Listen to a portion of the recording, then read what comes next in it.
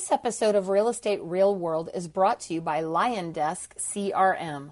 Discover why so many people have already made the brilliant decision to switch to LionDesk. With over 100 integrations and video, email, and texting, LionDesk isn't just a CRM. It's everything you'll ever need in a great follow-up system. Learn why thousands of real estate professionals have already made the switch by visiting them today at liondesk.com. Use the code REALWORLD and get 50% off your first 2 months. No credit card is even needed to get started today.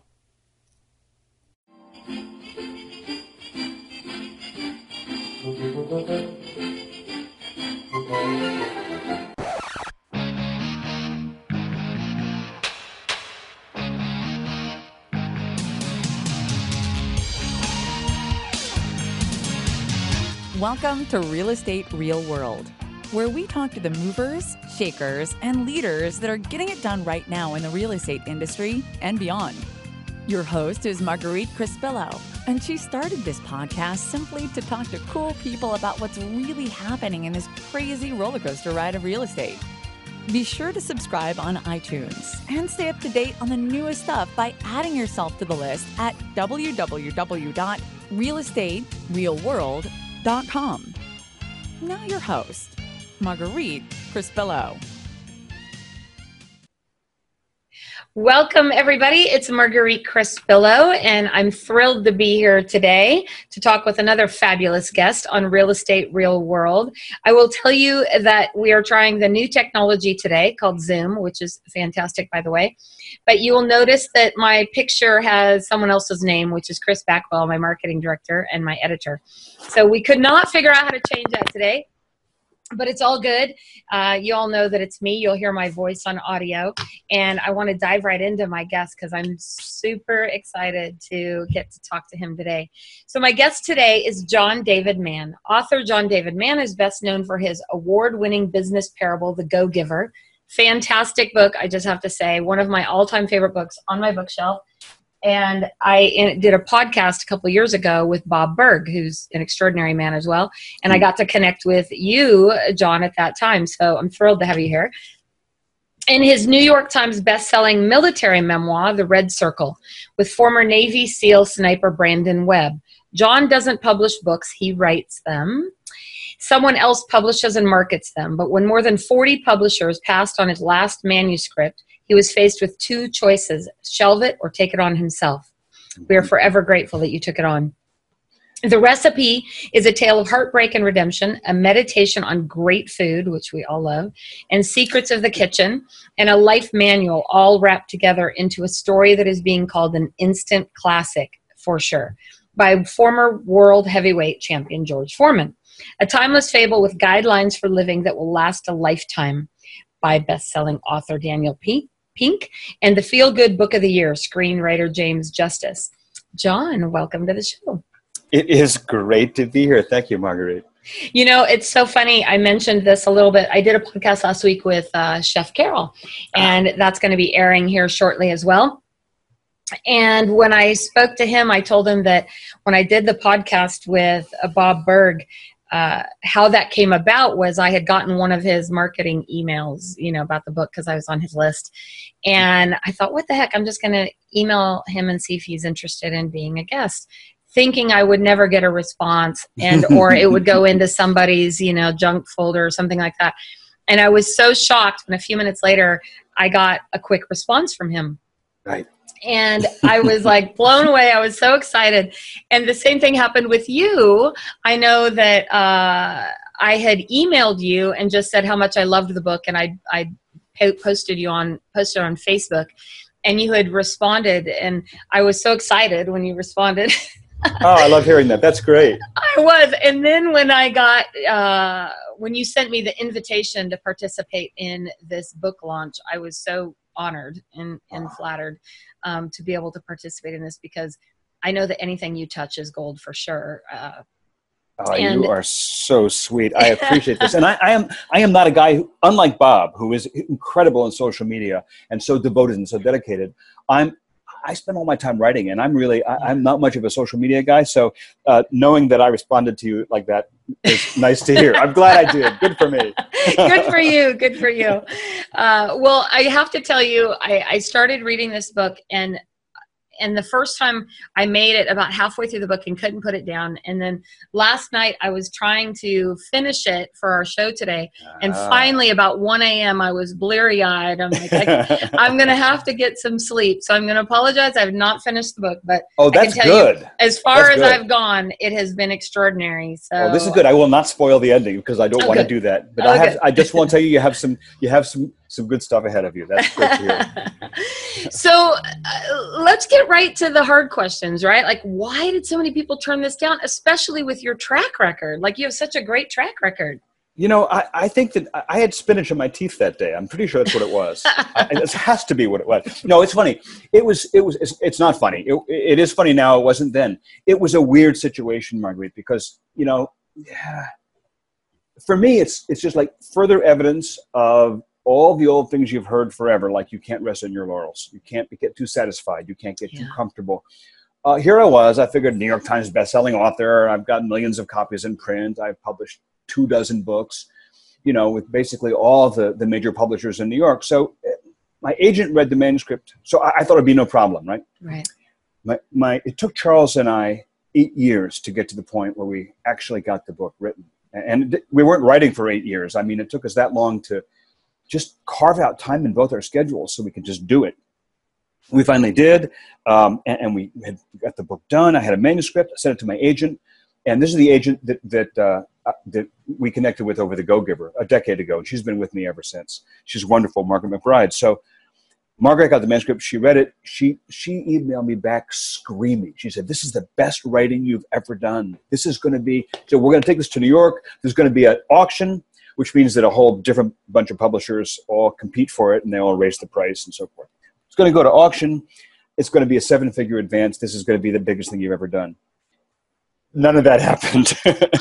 So she sent it out to publisher after publisher after publisher, and the responses that we got were really interesting. I mean, there are a few that just don't read parables, and they consider this a parable, and so forget about it. But by and large, all the rest of them, they liked it. Many of them loved it. Some of them raved about it. Some of them sent back emails that I would be proud to put on the back cover of the book as endorsements. I mean, they were saying, you know, the story is so moving. The young character, the boy Owen, is so convincing. The life lessons are so powerful. The descriptions of food are so vivid and mouth-watering. And this is such a great, this is going to be a huge success. Yeah, it doesn't really fit our catalog. And one after the other, it's like, it doesn't fit our category. Like the Go Giver publisher, Portfolio. We love Portfolio, who publishes all the Go Giver books. And I'm now publishing some books with them, with Brandon Webb, my Navy SEAL friend. Not military, but going into the business sphere with them. They are wonderful business partners. A publisher is a business partner, and they've been fantastic. But they're business publishers. They said, you know, we're in the business niche. That's like what we do. This isn't really a business book. So as much as we love it, it's just like, it's not for us. We can't do it. You know, it'd be like an adult publisher publishing a children's book. It just doesn't fit. Right. So a lot of them said it doesn't fit us. And what a lot of them said is we can't figure out where it fits. We don't know like what shelf it sits on at Barnes and Noble. I mean, is it about cooking? Is it about personal development? And we were like, yeah. It is. Do you think it was because of the title? Things. Was that the concern? No. Was maybe the title? No, it's not the title. It's that they couldn't, because it didn't have that title at first. It had various titles. It was that they couldn't figure out what category to slot it into. Publishers are a risk-averse field. It's just like movie producers. You take a movie to Hollywood, 99 times out of 100, the producer wants to know that another movie just like this has been produced and been successful. Publishers are like that. Right. They want to know, what is this? Is it a political memoir? Is it a feel-good book? Is it a you know, a beach read? Is it a fantasy event? What is it? Because they want to know that they're publishing on a proven track with a given marketplace. So this is the challenge. And you know, everyone listening to this has heard all the stories about rejection. Right? Right. Colonel Sanders got turned down with his recipe for fried chicken 1 billion times. Chicken Soup for the Soul, you know, Jack Canfield and Mark Victor Hansen got turned down by publisher after publisher, blah, blah, blah, blah, blah. We've all heard these stories, and they're true. Happened to us with The Go-Giver. Go-Giver was turned down 21 times, and on the 22nd time, Adrian Zackheim at Portfolio said, I want this book. And the rest is history, right? Here we are, almost 1 million copies later. The same thing happened here, but without the brass ring at the end of the merry-go-round. There was nobody who said yes. And, you know, the moral that we use, when we hear these legends of rejection, and famous Hollywood actors have their stories of rejection. You know, I get turned down for role after role after role after role because everyone said, like, you'll never act, you're ugly, you're too tall, you're too short, you're too fat, you're too thin. And then they became like Julia Roberts or whatever. You know? We've all heard these stories. The moral that we usually take from the story is, no matter how much rejection you get, don't listen, persevere, believe in yourself, and you'll triumph. That's a good moral, but it's not the whole story. Tough in practicality, right? Well, the thing is that sometimes when they're rejecting you, they have a reason, and they're not necessarily wrong. When The Go-Giver was rejected the first 12 or 15 times, they were right to reject it. The manuscript wasn't ready. The book, if we'd published the book the way it was, you probably never would have read it. It probably would have never reached you. It wouldn't have had that kind of audience because the book wasn't ready. It wasn't good yet. It had promise. We took it back and we revised it like crazy. If I could show you that manuscript, and I've showed a little bit of this in my blog post, page after page was covered with red ink.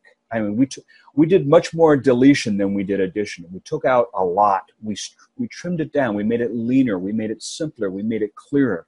We threw out the last chapter and wrote a whole new last chapter. The chapter in The Go-Giver that you read is not the original last chapter. Oh my goodness. We took a character whose name was Raphael and turned him into Rachel. Oh. We gave Rachel a gender reassignment operation. And we're really glad that we did. The thing, huh? and we're really glad that we did. All the things that we did, and there were a lot of them, made it a better book, and eventually it was ready. So Charles and I really had to sit back and think, no, maybe they're right. And we did a lot of revision to the book, but we got to a point where we said, you know what? In this case, we understand what they're saying, but we think we're right. Here's what we think. We think that there is a group out there of people who love food and love personal growth, that those two interests overlap, and that overlapping is a huge readership waiting for a book like this, just waiting for this. That's what we believe. And so we're rolling the dice, and we decided to publish it ourselves. And so that's what we're doing. And self-publishing is a scary thing for me as a 24 published author. So we're doing it, folks. There's so much in what you just said. Well, first of all, it doesn't make me feel so bad that it took you 8 years to get it done. I've been working on my book for a couple of years now, and I've never written a book, so I have no idea what the heck I'm doing. I just started writing my story, and I don't know where it's going to go from there. But interestingly enough, when you talked about making it better, is that I've done a lot of public speaking and stuff in my career. And, you think you're okay. You think you're not so bad. And then I went to this workshop, a class with some people on speaking, and you write out your whole thing, and they're like, and I had an hour-long talk. They're like, okay, now consolidate it to 30 minutes. Yes. It's like, okay. So you start kind of trying to cut stuff out and figuring out what's most important. And then they come back and they say, all right, now make it 15 minutes. Yes. You're like, what? And then you're like reading through it again, and you're realizing how much fluff and how much, extra stuff you put in it. And then they come back and they say, okay, 5 minutes. And at the end, you had it down to 3 minutes. Yeah. And what that helped us do is probably the same thing you did. You have to keep making it better. You got, not that it needs to be 3 pages, but you keep improving it, right? Yeah. You really do. You really do. It's like taking a room in your house and it's full of stuff and saying, what can I get rid of? And the more you get rid of, the nicer the room looks. Exactly. And that to me is one of the secrets of the writer's trade. One of the things that distinguishes me from a lot of people who would like to write but never really did it much, because people are always asking me, how do you really do this? You know, how did you learn to do what you do? You know, a ton of it is taking something that I've done that I think is good and doing exactly what you just said, making it shorter, making it better, cutting stuff out, rephrasing it, taking this little description that I thought was just beautiful and realizing that it's really just blah, blah, blah. It's unnecessary words. It's needless words, needless words. So yeah, I mean, and that's true of public speaking. That's true of, I think it's true of just about any professional sphere. You know, you think you're good, you can get so much better. And it's worth it. It's really worth it to put the work in. Well, you know, when I talked to Chef Carroll, he said, improve everything you touch. Yeah. And it's also addressed in the book. It also comes up in the book. And I can't even tell you how, when I'm reading through that book, of how important the little things are, the details, right? And people say it in a lot of different ways. Love is in the details, you know, God is in the details. And I think that many times we just get so caught up in so many things that we forget those little teeny tiny things that make a huge difference. Yeah. And food is a great place to make that analogy, because we've all been to the places where they throw a bunch of slop on your plate, right? And you're just shoveling in the food as fast as you can eat it. And then you've been to places where the food is extraordinary and you can't stop talking about it. Like I'm trying to figure out how I can go have Chef Carroll cook me a meal. And he said, if I get to Houston, he'll make me a meal. I go, all right, it's on my bucket list. I've gone to Houston a couple of times, and yeah, it's worth it. But here's the beautiful thing about that too. The thing you said about how you've been to places where it's mess on the plate, and places where everything is just gorgeous, and it's not about price. No, it's not about price, because, and this is something we said in The Go-Giver, that it's not about price; it's about value. You can go to a lunch counter where there's love in their hearts, and it comes down usually from management. Usually the person who's managing the places that's where it filters through the employees and through the service. But you can go, I've been to plenty of places that cost a lot, where I was just not happy because the people who were serving me weren't happy. Because in fact, there's a restaurant I could name right now, or I've gone recently. Used to be managed by somebody that everybody hated, and it showed. And finally that manager left, and they got a new manager who's just lovely. And it's like a different place. It's the same food, but it's completely different. I think there's 2 messages in this book. I mean, there's like a dozen messages in the book. There's 100. Yeah. But I think the 2 main messages that we wanted to get across is, one of them is about the power of details, the importance of little things. It says at one point, the chef, who's really the mentor to the boy in the story, says, when you pay attention to the little things, the big things tend to take care of themselves. My example of that is, you can't sit down and write a masterpiece. You can't do it. I can't sit down on my desk and say, okay, I'm going to write a great book today. What I can do is I can sit down and say, today I want to make this sentence better. The man walked into the room.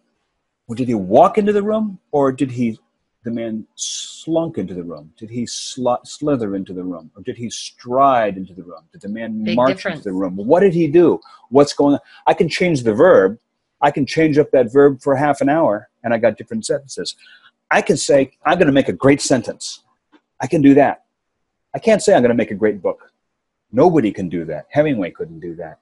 All you can do is the detail that's in front of you. And then you have to just trust that if the motive is pure and you pay attention to the details, the big things will sort themselves out. They'll take care of themselves. Marguerite, every time I sit down to write a book, I'm doing it right now. I'm doing a brand new book. And every time I do that, I sit down and I have the same feeling, which is, oh my God, I don't know what I'm doing.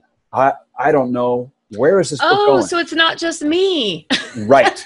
Exactly. It's just everyone, except for people. The only people who don't think that are the people who should.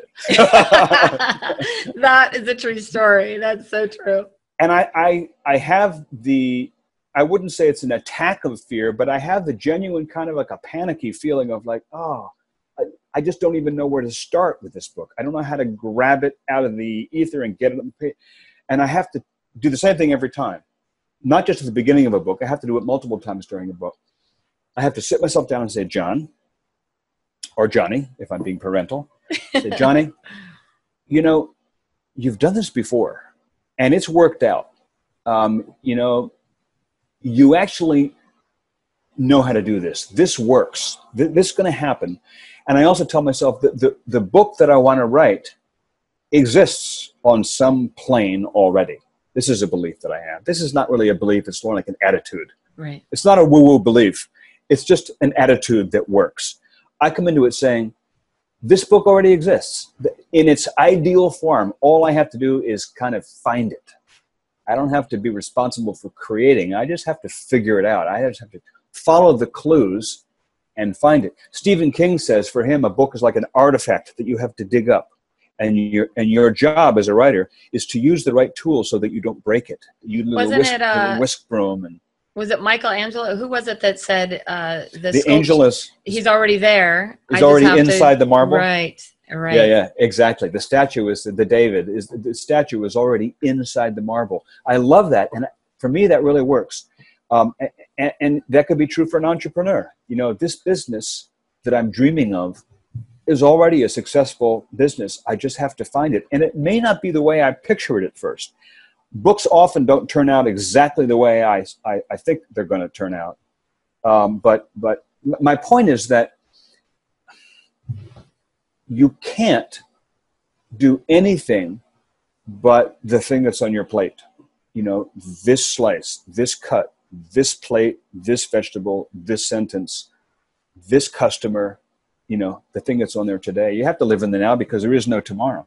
You know, it's so funny that you talk about this. You know, we always through life we end up getting messages from when we're supposed to get the message, we get it from a bunch of different directions, right? Yes. And my good friend Jim Fortin was having a conversation with me one day because I was struggling with a lot of the stuff that you're talking about too. And he said, Marguerite, there's this great building called the Park in New York, or Park something. I don't know what it's called. And he said, imagine if you have a penthouse in this building, what is the view? Well, the view's got to be extraordinary, right? Like you're seeing 50-mile views and all that kind of stuff. And he said, well, then imagine what the bottom apartment is. It's the street view where you're kind of caught up in all of the stuff going on in the street. Yeah. And he said, you need to spend more time looking from the penthouse view than the street view, which ties into exactly what you just said, is that, you know, you can see the book, you can see the view, you can see that it's there. That's beautiful. That's beautiful. And by the way, that for me is the number one skill set and challenge in writing. And I think it applies to things beyond writing as well. You know, it goes back, you know, the Go-Giver Leader. So yes. For your listeners, there's, you know, another book in the series, the Go-Giver Leader. By the way, we have another Go-Giver book coming out next year. Oh, I'll have to interview y'all again. In April. Yeah, the awesome. Go-Giver Influencer. It's coming. But in the Go-Giver Leader, the guy, Ben, goes around to talk to a couple of leaders of this company. And the first two he talks to are brothers. And one, the first works on the first floor of this building. And the other, that's Augustine. And the other brother, Alan, works on the top floor. And that chapter is all about vision. And the guy who works on the ground floor, it's all about the practical details. And that for me is the challenge in writing, is going back and forth from the top floor to the bottom floor in your analogy, which I love. Because you have to go back to the big picture. Why am I doing this? What's the whole message? What's the big picture? But when you do that, you lose control of the details. So you have to go back to the details. And when you go to the details, you can't see the big picture. And you feel like you're losing control. And you have to just say, okay, that's okay. I'll just trust that it's okay. I trust that the big picture is there, and be able to go fluidly back and forth. This is a rather esoteric conversation we're having, isn't it? I know we're a little off track, but it all means something because it all ties in. Yeah, well, it's like that too. I mean, so to me, every business is two things. It is a book, by which I mean it is a window through which, you know, you hope to pour ideas and touch people's hearts, touch people's lives. So it's a creative outlet. But every book is also a business, and it has to work as a business. And so when I team up with someone like Bob Berg, we're co-authors, but we're also business partners. Right. And same thing with Chef Carol. Chef Carol and I are business partners. Now, normally, we team up, we get investors in a book. Like Bob and I got investors in our book, and the investors are what we call the publisher. They invest in the book. All the ones who turned you down. No. The ones who published us. Oh, okay. All right. The actual publisher. Okay. The publisher is our partner, right? They're gonna they invest money, they pay us in advance, they buy the book, they invest production, they invest marketing, they invest editorial expertise. So they invest in the book, and the book has to pay back the initial investment, and then it starts paying us a royalty. That's a success. Right. So I've had over 24 books out.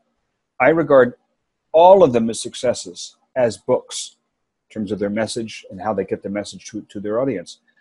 But only a handful have been successful as businesses. Yeah, the majority of them have been failures as business. Wow. And what I mean by that is simply that they still have devoted readers. They're still books I'm proud of. But in terms of returning their investment and then paying their founders, that's us, a residual, ongoing income stream, that's a success. And only a handful of my books have been business successes. So the thing with the recipe is that we don't have any investors. All of the investors who looked at it said, love the business plan, but it's not our kind of business, so we'll have to pass. We never found the investors, so Charles and I are bootstrapping it, right? Which means that we're publishing it ourselves. We're designing, marketing, promoting, all of it we're doing it ourselves, which means that same thing of the top floor and the ground floor. Now we have to do that as entrepreneurs. Right. We have to say, what's the overall business plan? And then what do we have to do today? What's the next step today to make the business of it work? I'll tell you, Marguerite, it's a terrifying thing because I've never really done this. Charles has never really done this. We are literally co-founders of a new business launching something, and you know, how will it turn out? We have no idea. We don't know. We'll find out in November. Well, you know, it's interesting because in the real estate industry as a whole, real estate agents are all really kind of independent contractors or entrepreneurs, yes. Right? Right. That's right. And so I've been in the real estate industry for 23 years, and I see so many agents struggle for a variety of different reasons. Number one, they think that they can just jump in and make $1 bazillion, right? And that they're not going to have to work that hard. Yes. Many of them forget the importance of having a vision of what you want your business to look like you yes. talked about. And the last thing I think is that they absolutely forget about the details and how important those little tiny things that you do to make people feel important and feel special are. I mean, for the majority of people, buying and selling a house rates right up there with death and divorce on the stress meter. Like, it's not the favorite thing to do, right? For most people, it's kind of something that you have to do to get to where you want to go. And so as an industry, we need to constantly be working to improve that experience. And I think that what you talk a lot about in this book has a lot to do with what you just said. What makes a good meal a bad meal is that experience. What does that experience look like? Because we can all get to the end goal, which is to feed ourselves, to get nourished, to get fed. Right. You know, you mentioned something earlier, which I want to bring us back to. You said Charles told you, Chef Shed, improve everything you touch. Mm-hmm. I went a few weeks ago to Houston to visit with him, and we to spend a couple of days shooting video for our special bonus content for people who pre-order the book. We shot some videos of Charles cooking recipes and of me interviewing him kind of Charlie Rose style about his background and some of the stories behind the stories of the book. And while I was there, the last morning before I left, I went to the country club where he works, River Oaks Country Club. And I walked in and I took a shot of it with my iPhone. Right over the doorway there's this sign that says, "Improve everything you touch." It's right out of the book, but it got to the book because it's right out of Charles's kitchen. He lives what he describes. That whole idea of improve everything you touch, which the chef talks about in relation to food, but then in the story, the recipe, he also tells Owen, you know, that's also a life principle. It's like with every person you make contact, can you leave them better in some way than they started? More listened to, more informed, feeling better about themselves, happier? I like to make people laugh. I do it constantly. Every business interaction, I usually make people laugh. Thank you. I work on. And another way, he says, with every thought you have, is this thought making me a better person? He says, because the thoughts are cooking too. That's, that principle, you're so on target. You take something like real estate. How generic is that? You're buying and selling houses, and everybody else is doing the same thing, right? In the book Flash Foresight, I don't know if you know this book. It's a book I wrote years ago with the visionary futurist Dan Burris. Dan Burris is one of those guys who consults to every gigantic corporation, governments and corps all over the world. He travels in C-suites. He's a brilliant guy. But he talked about this in our book Flash Foresight. He talked about a realtor he knows who took I think a Mercedes or a BMW, a Mercedes, and pulled out the seats and installed seats that face like this, so you can sit here and sit there together, and kind of made it this like little luxury vehicle that she would put people in to drive around to see houses. So they could talk. She got this idea from a car she'd ridden in England, where they'd had this facing seats, and Mercedes in England.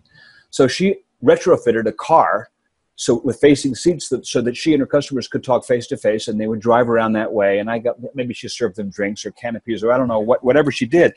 But she was always looking for ways to make the experience extraordinary, different, to lift its level. We talk about this in The Go-Giver, add more value.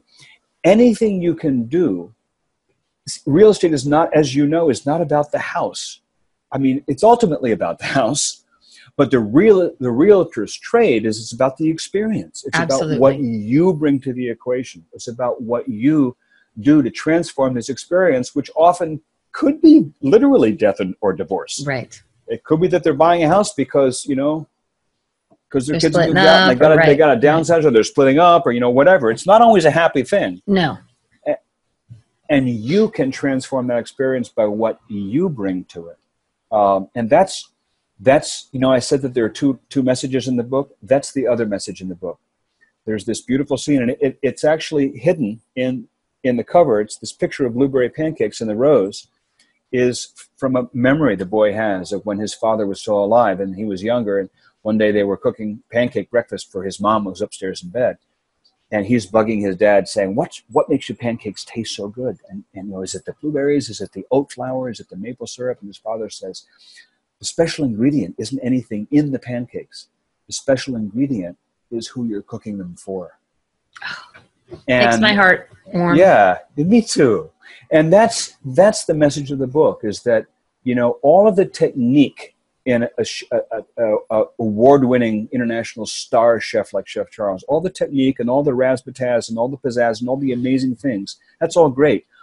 But what makes it extraordinary is what the chef calls honor in the book, which is really, it's always remembering who you're doing it for, who you're serving, what's your purpose. That is ultimately what raises the level of what you do to a level of greatness. It's interesting because I remember when my kids were little, and they're grown now. My youngest is 21. And I remember someone telling me, the only thing that children need is that when they walk in the room, to see your eyes light up.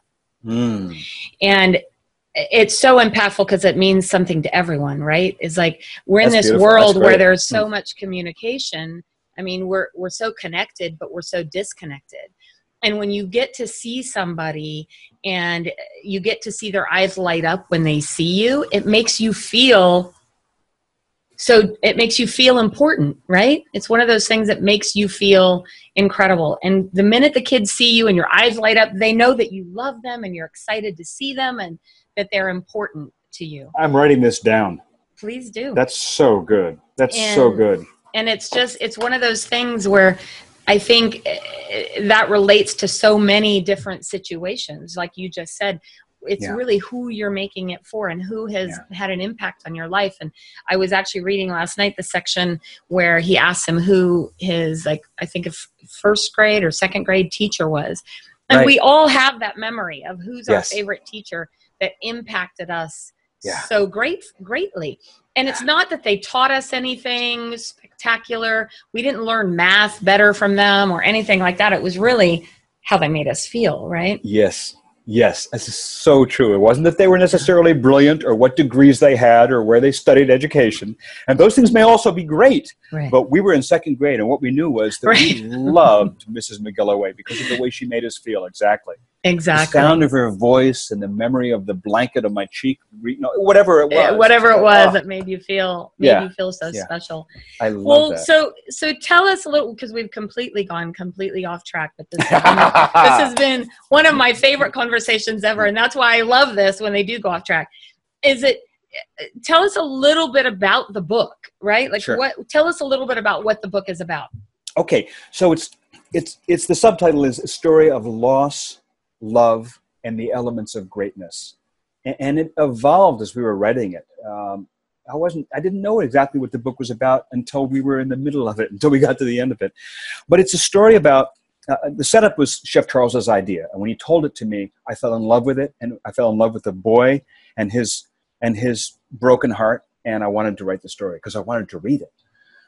So it's the story of a young boy, 14 years old, who just lost his father, as the story opens, a few months earlier. And his life is really going down the drain. He's getting in fights. His grades are plummeting. He's getting in trouble. He's on the verge of expulsion from school.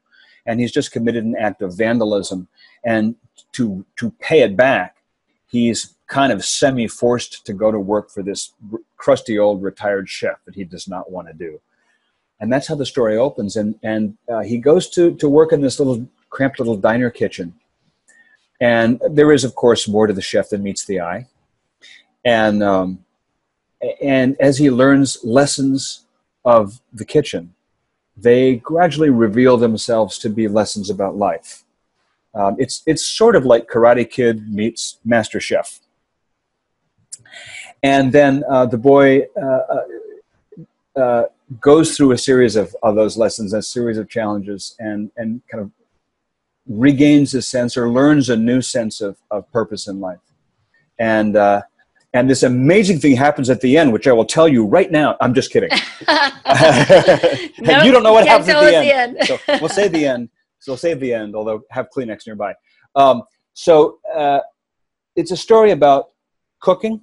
There are recipes in the book. There are actually a set of 14 recipes literally in the back of the book that Chef and I put together for the reader that are all the recipes that are cooked in the process of the story. And as I said, for people who pre-order the book, we got a video that we're still making, but we've done all the shooting. It's in post-production now with the professional crew and everything of us cooking. Charles does the cooking, I do the eating. I was going to say, I hope it's, I don't know how good of a chef you are, but I can only I'll tell imagine you, that he's pretty dang good. In the course of the writing, I cooked most of the dishes in the book, and I did probably a third of the writing in my kitchen. So it was a great experience. But yeah, it's really a story about what makes for a great life, what makes for a life of greatness and fulfillment, and not just excellence and skill, but meaning and purpose. And that's the book. And it's funny because I was reading the section about where they're making chicken soup. Yeah. And I think it's like, where did it come from that chicken soup is like this? Well, you guys call it the Jewish penicillin, right?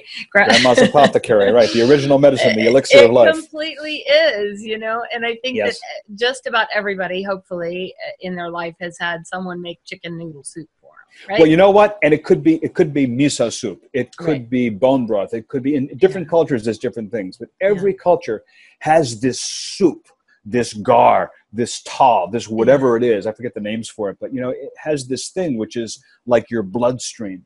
Yeah. And so that's and the chef talks about the stock, going back to your original stock, and he where he brings that to is really the life experiences that are your stock, that are your foundation. So yeah, it's. The soup is.